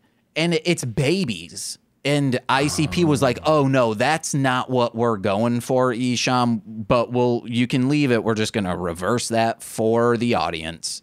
Yeah. That's so, wow. Yeah, because babies are innocent. They haven't done anything. Yeah. Because I think at this time, I think 92 is when KK Kill the Fetus came out. Okay. Wait, and who's KK Kill the Fetus? That's Who is that? Isham. That's Isham? Okay. Isham is a black man, just so you are aware. Oh, okay. So that's why it's not. We're not going back to Kid Rock. I'm fine with that. I'm very fine with that. Yeah, Chop Chop was great. Yeah, it's also the production on this, another Isham beat, feels like a lot of underground horrorcore was trying to do and emulate for years after. Based on this track, and I want to talk because I mentioned before about like ego. Maybe might have been like one of the things Isham wasn't a great fit for ICP because Isham knew what Isham wanted. I mentioned ego. I also want to mention, and I guess I don't know how to totally get into this, but if you remember, Metallica was looking for new bassists, and they were auditioning bassists, and Les Claypool from Primus. Yeah. This is before he did Primus, he auditioned, and they were like, "Wow, you're amazing. You absolutely don't belong in this band." I think there's also some of that where like we might have because I don't know what Isham's gonna do after this, but like Isham could have also been just as much as ICP would have sort of been like tied down by Isham. Isham could have been tied down by ICP. Oh yeah, Like they had to go out there and do their own things. You know, like Les Claypool is a great bassist and could have played Metallica, but he needed to do Primus, and Metallica needed to find a bassist to do Metallica. I forget who they grabbed. someone I saw, maybe I already said this to you, but someone was like, I don't give a fuck how good at the bass Les Claypool is. I'm never listening to Primus. Interesting. See, I like part of it's how good he is at bass. Part of it, I think he's just funny. I like the sense of, I think they're very silly. You gotta watch Electric Apricot, dude. Ooh, I do. I haven't seen it. It's on Troma now. Fucking wait. What does Electric Apricot have to do with Primus? It's a mockumentary that Primus made that's a Troma. Oh, I need to see the fucking shit out of that. Hell yeah. I'll give you my password. Hell yeah. But Yeah, because he then was doing Nodis after this, and I think if he started producing ICP, Nodis would have never happened. And Do You Believe in God is just such a fucking amazing album that if we would have been, or maybe, I don't know, maybe if like Isham ICP would have been super mind-blowing, who knows? I don't know. It's absolutely possible, but it's also, I don't know. I try and be, it's weird. I'm grateful for what we have and the fact that they can do, because they split. They are very, there's some similarities, but they're very different acts. And I think I rather have these different acts than like, Yeah, like let's test the range of the spectrum. Let's see how far we can go on either side. Also, how you were like Metallica saying to Les Claypool, you're amazing. You're too good for us. That's what I think everyone thinks. I've never been able to do a rap group with anyone. Sure. That's why you couldn't get on the Chris Gethard show. Yeah. You were just too good. No. No, but that's I'll why never be good enough for the Chris Gethard show. Fuck that fish. No, the human fish is great. Kick his ass right here, right now. But finally, Joke Your Mind. This is I like this. where ICP, the final songs to most of their albums will sound like this, where it's impactful. It sounds kind of religious because guess what they are? Yeah. Wait, is this the one where they drop you can't even pray anymore? Something like you can't pray anymore. How fucked up is that? Maybe. I don't think this is. Okay, this then is joke it's the next album. joke your mind. Joke your mind. Maybe it is. Maybe it is. It might be the next album. And in one of these, they drop that, and it's very much like, oh, yep. Like, how did no one see that coming? I think that might be in Thoughts in My Head. That might be Thoughts. I think you're right. Because it's just him saying shit. Yeah. Okay, take that out. Take out what I said.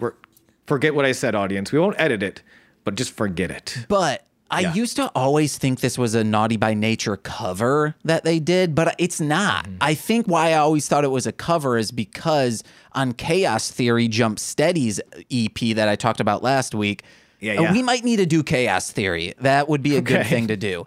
Okay. He covers it on Chaos Theory.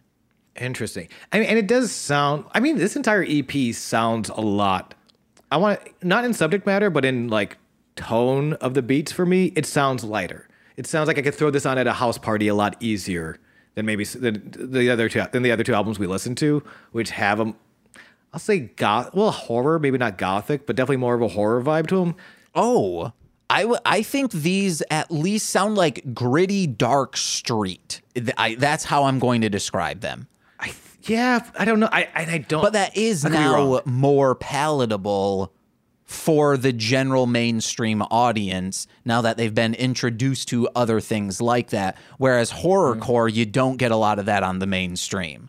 Yeah, and it's weird. I think, strangely enough, like gritty probably hits the pop scale more than horror does because horror is so atmospheric. It is so foreboding. I think is a big part of like horror texture in music. Yeah, where gritty and street can be a lot more bouncy. You can have it can be a lot more up tempo and danceable. And I think this it has more of a punk aesthetic than the other albums as well, which might give it more play for people. But let's get into, because boy, are we going to be able to breeze through this, the Terror Wheel. Perfect song. Perfect album. Wait, what? 10 out of 10 every time. What? Go ahead. Excuse me? I hope you're being... Because this has possibly 2 good songs and the rest are just skippable. But starting very strong, the Dead Body Man. Holy shit. This is pure hit making on their behalf.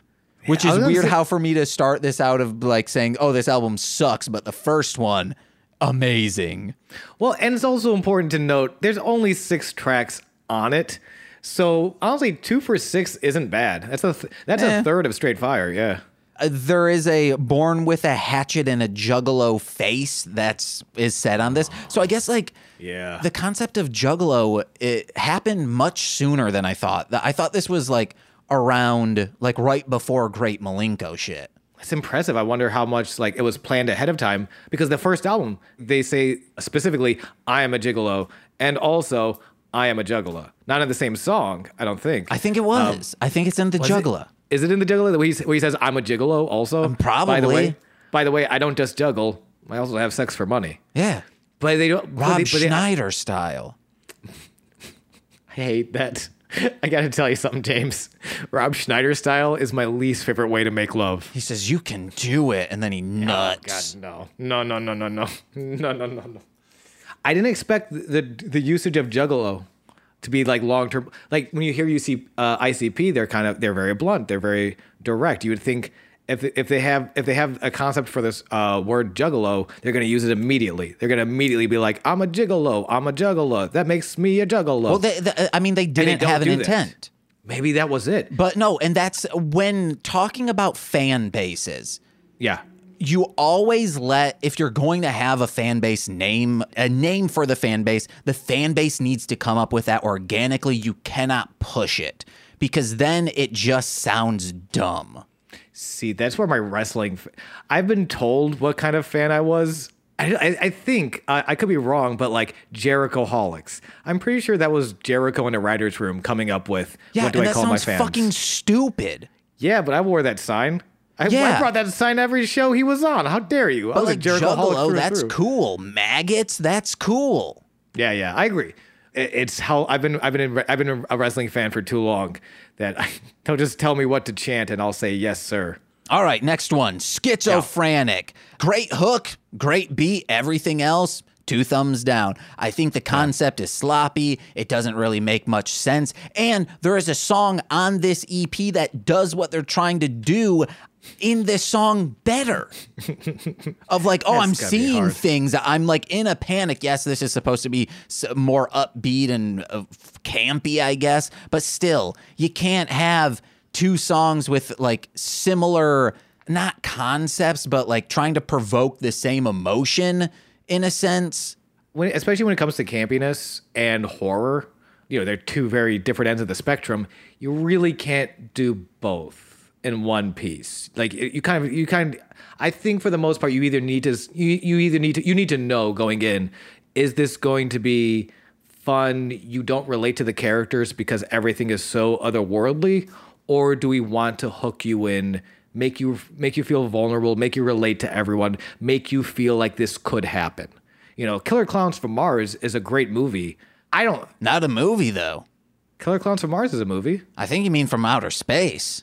I do. Sorry. Don't shit on Michigan's own Chiodo Brothers, not the post-hardcore punk band, but the people that band is named after.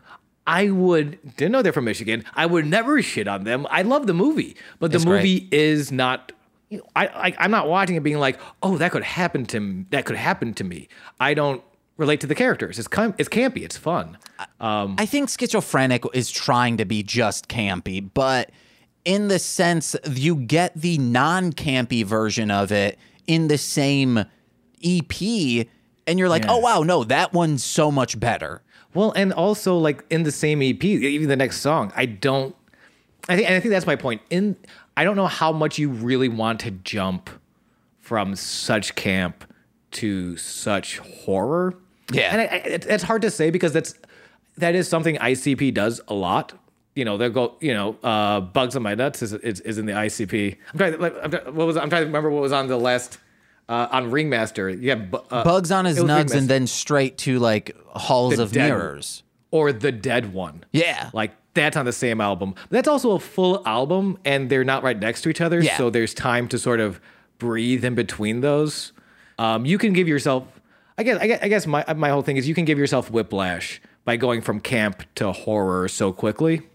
And you just need, I just think if it's the same concept, that's the only thing I'm getting at. Also, the song is just boring. Yes. That's what I should just say. I'm uninterested in Schizophrenic. We need to move on to The Smog, which is a fucking amazing song, I think. Yeah, and that's what I meant with Whiplash, because The Smog comes out, and this is pure horror. This is pure atmosphere. This is scary. Yeah. This is a horror song.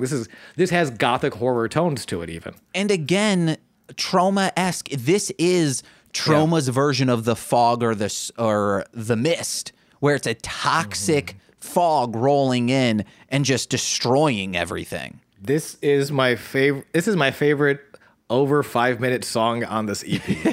I think it's only 4:50, sir. The Smog is 7:45. Well, this Smog, the entire track. Yeah, because then you get into Thoughts in My Head. Thoughts in My Head, but yeah, Thoughts in My Head work, and I think, and it works as like, and this to me works as a counter to the Smog, where Schizophrenic doesn't work. Where if you want to be, what's the word? You want to have contrast, right? That's what they're going for by going from campy to horror, back and forth. James walked away, so I'm going to not talk and kind of let him edit this part out or not. I'm not talking while you don't have your headphones on. Wait, not were that you not professional. talking during that entire time? No, I told the audience that I wouldn't talk. Oh, wow. I wasn't All right. sure. I have a specific section of thoughts in my head that I wanted to read, but I needed to get my iPod. Totally. You just didn't explain that to me, and I felt alone, scared, and kind of hard. You want to know what? I got to give props to Nicole because I did that a couple days ago on Engage with Nicolas Cage, and she just kept going. Nicole is more professional than I am. I have never said she isn't. She's a better person than me, is what I'm trying to say. This is a line that kind of, and yeah, she is, that brings about like systematic problems, which is thoughts in my head of mothers and fathers who look at me and I can feel the hatred in their eyes and it's cold and their children are nothing but them in the future. Yeah. It's good. It's not a good song, but there's lines in it that are good. No, this is definitely... This is prose poetry. They hit some maturity in this song. This song feels... In some ways, it doesn't feel like an ICP song because it does feel much more mature. It's spoken word, but not as good as Satanic spoken word album, brother. And clearly not as good as Schizophrenic. Perfect song. Can't talk about it enough. Next is Out, and for this, it has very Isham sounding production, and there's something that I'm going to send you over the weekend because we're recording this right after the Gathering of the Juggalos happened. Oh yeah, Violent J put out what I thought was a full album. You'll be aware of why I thought that. So I'm going to send you this picture. Okay. This is showing you what is included in the package. It is called Walking Home. Mm-hmm. It's a CD, Walking Home Monday. You get a beanie, a backpack, and a comic book. Neat. That illustrates the song. Yeah. It's very good just artwork. One song. Yes, it is just one song. It includes the song, a remix, the acapella, and the instrumental. How much do you think they were selling this entire package for? I mean, and it's weird because I don't want to throw ICP under the bus. I don't know how they have treated Juggalos in the past, and how they treat their fan base. I just don't know. They used to treat them good. I'll leave it at that. Like this feels like, and I'm guessing overpriced. I wouldn't pay $80. I feel like they were charging something around $80. Up a little more, sir. Okay, so 100. I said a number a lot. There's a number that reoccurs in ICP lore. They're charging $17. No. Add 100 to that. $117 for this. For the backpack, I would say $30 for. The comic book, $5 because it's not like a 60 pager, but it's a low run. We'll say $5. The beanie, $10, and then the CD, we'll give it $5. That's nowhere near 117. And I get that, like, I think it was at the gathering they talked about how they're wrapping up soon. Yes. Where they might be like, so like these are also collector's items, but like 117 for like, which I saw that price tag and I said, oh wow, for I guess, all this stuff in a full album. Yeah, I guess. And then I looked online because I was like, oh, I want to listen to this CD, see how it is. It is one song. Yeah, that's pretty bad. That's not $100. It is one mediocre song. I mean, it's why they have to put in it's why there's the backpack and the beanie. And guess what? Yeah. This is a full week of a song. The Monday is the first song, and then it's Tuesday, Wednesday, Thursday, Friday, then the weekend. And then I 100% guarantee they will put all of these out as an EP to make more money off from it. Or they just keep individually releasing them for $100+. And you're just like, gee, and then they release the EP with all of them on there. And you're like, fuck off. Oh, wait. I think one other thing was included in this, which was a map. Like, that would have been cool, but not for $117. No. A map drawn up of, like, Del Rey of where his route will be going throughout the entire story. That's cool. That's like a lot of these, like, it's a cool idea, but $117. Yeah, just to get, like, do $80.17 if you really want to say 17 in there. Yeah, or even like, honestly, you could maybe you cut the backpack and the beanie. You just sell the the single and the comic book for $17. Yeah. That's a lot, but it's reasonable. Yeah, I think. that's perfect. Yeah, why don't? But I also know that it will be the EP and it will come with a trade paperback of all the comics collected, and then they'll sell that for $80. I don't say yeah, that sounds neat, and it's. I don't know. Maybe they're really banking on it being a collector's item, but like, It was probably like 4 people bought it, and then all 4 people of those will rip it online. There was even someone who just like ripped during the single, like pictures of the comic were going along with it. So it was like a read along. Hell yeah, that's awesome. Thank you. You know what? Sometimes internet, fuck yeah, dude. But yes, this is a story-driven that it feels very much because Out, that's why we got onto this, feels very much like the prototype of just like how Wizard of the Hood was for the full Wizard of the Hood. Out feels like kind of, hey, we can use this concept for a full, in quote, CD. I'm trying to remember Out. I'm not gonna lie.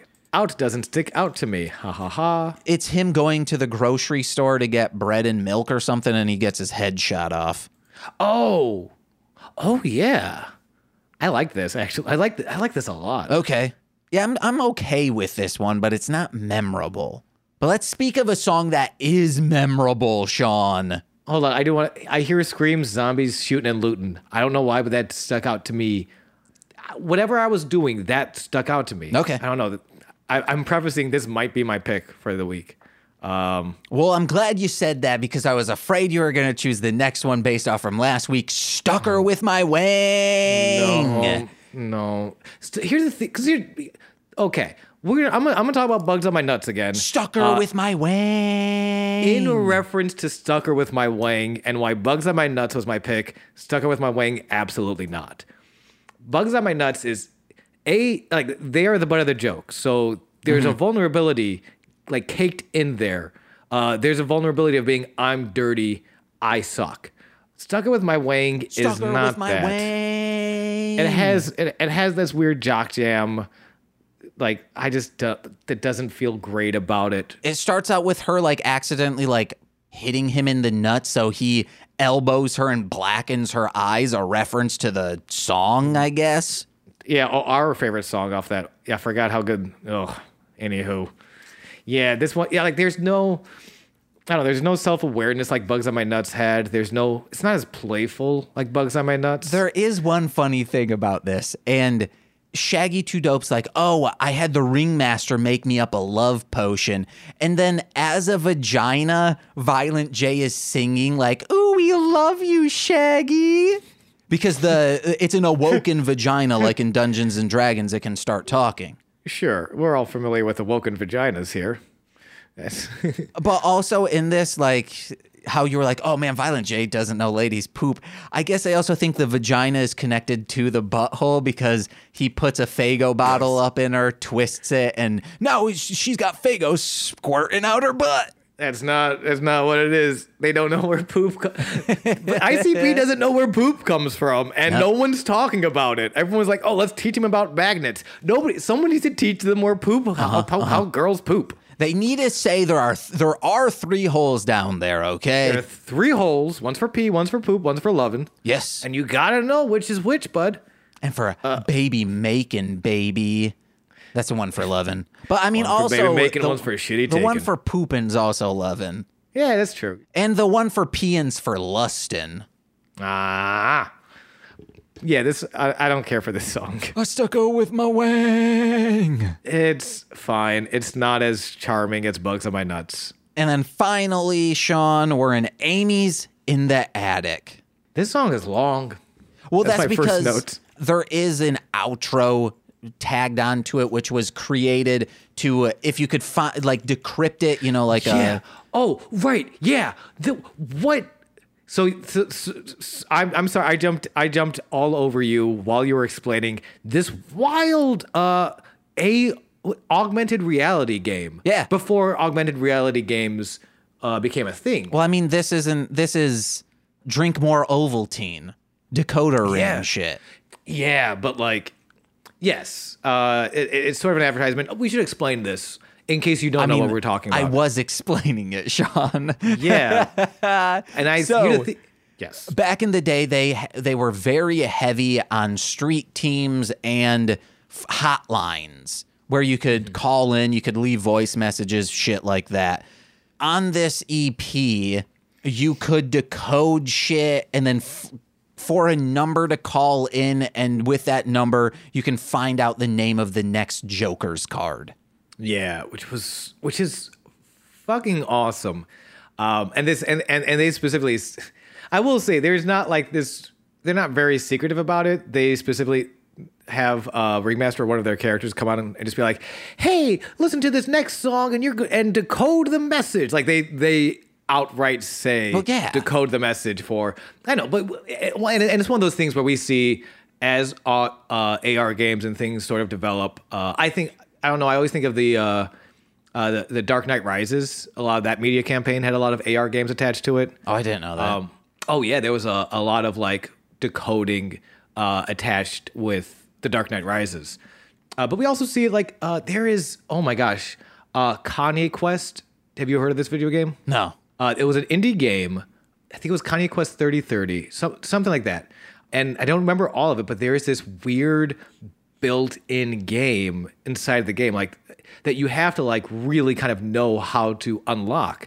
Like it's this fun little like sort of RPG maker that then there's this really weird, almost uncomfortable sort of like mini game about this cult inside the game that has nothing to do with Kanye, has nothing to do with anything else. And it has you going to other websites and doing all this other, but I don't know. It's just one of the things I think we realized as AR games have developed and have we gotten to the point of like, you know, scavenger hunting for stuff. The more you have to dig it up is just the more rewarding it is.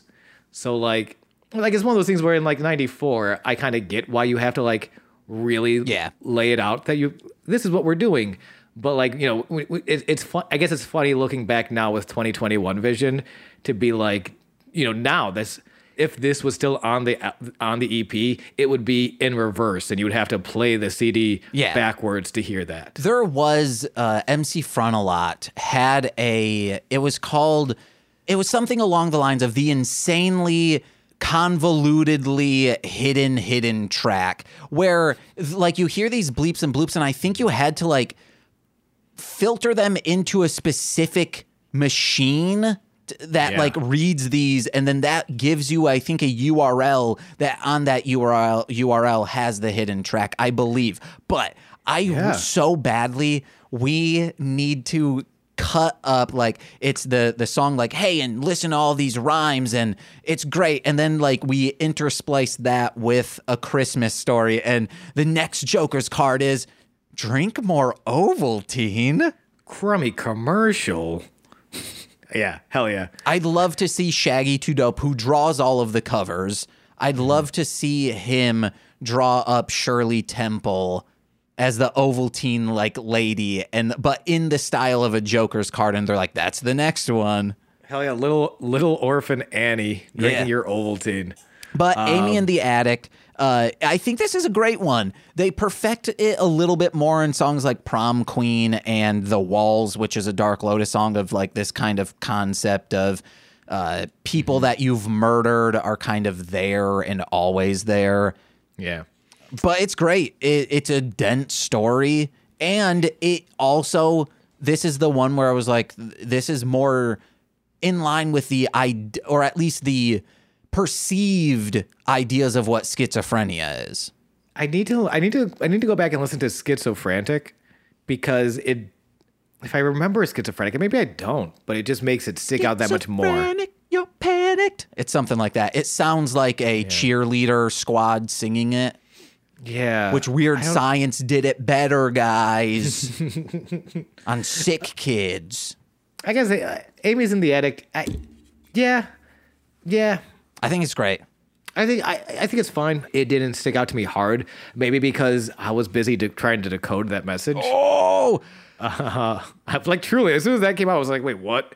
Oh, I skipped it. I was like, I don't need to hear this bullshit. Oh, and I had, like, clearly, because I haven't heard any of this, I have to at least hear how they deliver it. It's not great. It's not, they don't deliver. It's fine. Well, Sean, let's get into it. We are going to choose one track from each of these EPs to throw on the playlist. Let's start with Beverly Kills. And if we need a tiebreaker, I got the consent from Nicole that if we are arguing between two, we will say to Nicole, hey, at first I said we will just sight unseen give her the titles and based off from that alone. She said no, she will read probably like 2 bars from each song and base it off from that. So let's get into Beverly Kills 50187.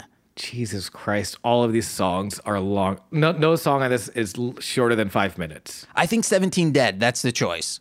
I like 17 Dead. I wanted to say Chop Chop just because it's the shortest song on the EP at a 502, a svelte 502. But it also has that like ending that like, oh, also the Stalker, that voicemail at the end of that, I forgot to tell you about that, is a real Stalker's voicemail that at the time who Violent J was dating, she had a stalker, which is weird. It would be like if I made a song about like a sociopath father who is emotionally abusive. Yeah. And like played clips that I've recorded of Nicole's dad. Yeah. And then she, I don't know, he had to have gotten consent because I think she's also the one talking in between. Yeah. Like I imagine like he'd like let her know that was going. We didn't talk about the stalker. We didn't. I was going to say, I didn't love it. Oh, I liked that it's self-aware. The hook is, I think this ditzo likes me. Yeah. She tells you to fuck off with such class. It's like the first nice guy song. And did you know that there's a Joker's card deck of many things style deck that when you pull it, it makes you jack off in a backyard? Oh, you know what? That doesn't surprise me. They sell that at concerts. No, this is a joke because they said jacking off in the backyard. Somebody pulled a Joker's card, and it's like, what?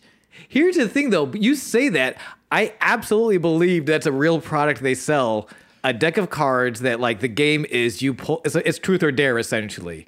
Except it's all dares. You pull a card at random, and then you have to enact out the dare. I wonder if that I wouldn't put that past them. In Juggalos Against Humanity, it's a Cards Against Humanity that ICP made, I believe. Sure. That's just all Juggalo references. Oh, dude, we need to do an episode on Echo Side. We need to focus because we card, still. I did have something to say about the Stalker. I'm glad we came back to this. Also, well, it's just on the self-referential. I did really like the ending, how he sort of spirals. You can hear, I think it's Violent J is sort of spiraling out, like, I don't know, guys. And then the voices in his head keep just like, no, she likes you. She thinks you suck. And then him just kind of repeating, I don't think she does. I don't think she does. That's upsetting. Yeah. Everything about this song is upsetting. And I think that's the point. We talked about before about how, like, they're talking about real sketchy, terrible shit so that we can talk about this sketchy, terrible shit so that like it's not like it's not just for commercial value. It's to address things like this. Stalker made me very uncomfortable, but I think that was the point. I'm trying to think of like movies and stuff where it is trying to talk down on like edgelord shitheels, but then edgelord shitheels are like, yeah, this is for us. Oh, Fight Club is a great example for that. Yeah, things like that. All right, there you go. Sean gave us an example. Hey, that's why I'm here. Which song were you thinking? Because you said Chop Chop. I specifically said Chop Chop, but again, kind of because it's only at 502 and it's easiest to get through. I'm down with 17 Dead. It's The only reason becomes I- pretty iconic. The only reason I don't want to choose Chop Chop is because then we'll have, it's like, oh, Isham's on it, we're going to choose that one. Because Taste we chose. Wait, wasn't 17 Dead produced by Isham? Yeah, he's on it for, he says like 2 bars, but Isham is specifically on and featured. Or you want to know what? Let's do Chop Chop. No, here's the thing. I think 17 Dead is the call. I think 17 Dead is a little more iconic. Okay, all right. And I'm okay with that. It's just it's for like new people coming into ICP. It's just a 6 minute 45-second song, you know. But I think there's stuff at the end you can skip through, I believe. Yeah, I can also see I could see an argument for the Stalker. I don't think we're gonna do it. I kind of like 17 Dead, but I think there's an argument for the Stalker for just what they are doing. Of like, yeah, I was very absolute trigger warning. I was very uncomfortable during the Stalker, but again, I think that was the point. Yeah. All right, then we're choosing 17 Dead. Yep, I'm okay with that. And now on to the Terror Wheel. What I is... stuck her with my wang. No. Kidding. No, absolutely not. What's your That song choice? Sucks. I think the Dead Body. Yeah, I want to say the Dead Body Man. And I was thinking the Smog. That song is 7 minutes and 45 seconds. But that's only because it has... how long is Dead Body Man? 4 minute 58.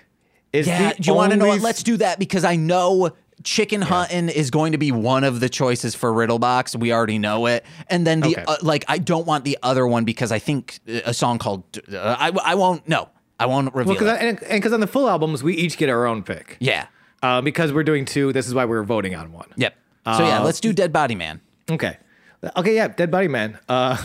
Or if we, I mean, the shortest song on the album, I Stuck Her With My Wang, coming in at 3 minutes 51 seconds. I stuck her with my wang. No, that they were like, song's oh, kinda- we need this to be its own track, guys. This needs to be its own album. I think release an EP with I Stuck Her With My Wang and just various remixes of that one tune. Oh yeah, let's do a club remix of Stuck Her With My Wang. A metal classical remix. remix. An orchestral remix, sure. Oh damn! Did you say acoustic yet? I said, oh, no, but yes. Yeah, a Acoustic, ukulele please. as well. Uh-huh. Speaking on ukulele, I was gonna say, and an electric ukulele. My friend MC Deep does this thing called Yardapalooza, and I've performed at it many times. But one year, our friend Tommy was playing and was needed to the electric ukulele kept messing up, and he in the middle of the set, as he's trying to rework it, he's like, I guess you guys could guess I'm friends with the booker. It was very funny.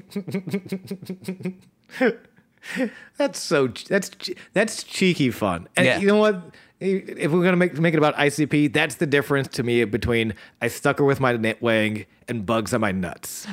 You keep saying it wrong. I stuck her with my wang. Anywho, I would put the Smog on Noble Mentions or a bone, like a hidden character. Yeah. Because we're making the definitive, I don't want to put a 7 minute 45-second song on there. That's just hard. Yeah. I get that. I But stuck her with my wang. it's one of those, because we're making the definitive introductory playlist, Yeah. right? Yeah. So it's one of those things where Smog's a hidden track maybe. If you're into it, if you're into what you've been hearing so far, then yeah, go back and listen to the Smog. So it's not to take away from the Smog. It's just it's 2 songs in one at 7 minutes 45. It's heavy. I want to bring something up. Yeah. And And this is the last thing. in regards to our list, I would be comfortable putting the Smog on the list, but if that's the only thing from these 2 albums, because it's 2 songs. Yeah. Right? No, then no. Okay. I wanted to put that out there. I'm not fighting the Smog anymore. I don't know why I am. Yeah, I think you want the Smog. Should we get Nicole in? No. I mean, we should get Nicole in because I like Nicole, but Okay. no, not for this. Yeah. But she was pissed you weren't in studio today. She's always at work. This is one not- day where I could have been hanging out with you and Nicole. No, she's usually does not have Saturdays to work. The only reason the first time it was free comic book day and they need all hands on deck. Then Makes sense. Last weekend she was out of town for a bridal shower of her sisters. Well, I don't know her freaking ding dang old schedule. I stuck her with my wing. All right, guys, next week we might have a guest. I'm not sure. It depends on if his schedule works out. It's a rapper. He's from Murder House Records. I'll give you that little bit. But it also might not. He might not be here. It also could be Tim Allen. You don't know. Yeah, I know his brother. Yeah, James knows his brother, and I know Marshland Monster. And speaking of which, hey guys, go over to mlmpod.com to find out information about my rap music. You can download a lot of it for free right there. Also about Mostly Speaking Sentai, This Movie's Gay, Hit It and Crit It, and all the other MLM Pod, Marshland Media podcasts. Then head over to patreon.com/MLM Pod, where you can get exclusive Patreon podcasts such as Engage with Nicolas Cage, talking about Beyblade, which Sean has been on once. Hey, the Toku twice, Reading no, Corner. once. And This Existed. Hey. That's $5 gets you all of that. It's every Friday you get a new podcast. But if you're a $10, you get cool streams, you get watch-alongs, but you also get shout-outs in every single free feed podcast. So let's begin there. We got Steve F., Eric Berry of Ranger Command Power Hour, Alex Z, The Waz, Orion, he's also a rapper. You can find him with D-F-O, Defo, Kayla, aka Two Grapes, Tyler Wright, Elliot W., who is at Garlic Sunshine on Instagram. Check out their artwork. And Jordan B., the Chaos Witch. Sean, what you got to plug? You know me, baby. I'm on twitch.tv/GooseFonKaiser. A lot of magic, a lot of void bastards, maybe. I don't know. We play. We have fun. Follow me on Twitter and Instagram at my name. Sean Marciniak. Make a lot of poop jokes. I found out about myself. I don't think you do. My Twitter is a lot of poop humor. It's mainly my mom responding back to you, which we don't have time to go into. Yo, yeah, but shouts out to Margie every goddamn time. It's how I sign off on Twitter. I'm not just... We don't have time to get into this. No. Listen to Well Worn Boot. They're a band from Buffalo.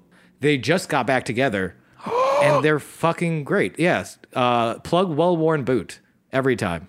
Alrighty, guys. I've been James. I've been Sean. And this has been Shuffling the Deck. See you guys, motherfuckers. Nice. This has been a Marshland Media production, produced by James McCullum. For more content, please visit mlmpod.com. To support our network and have access to exclusive podcasts, head over to patreon.com/MLMpod and sign up today.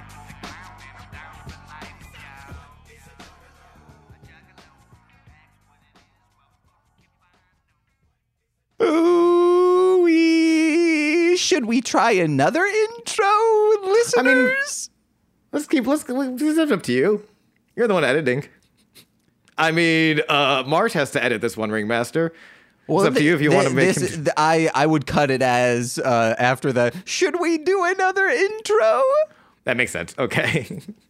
I know, yeah, that's fine. People, I think that's fine. Yeah. You think you got something out of that? Yeah.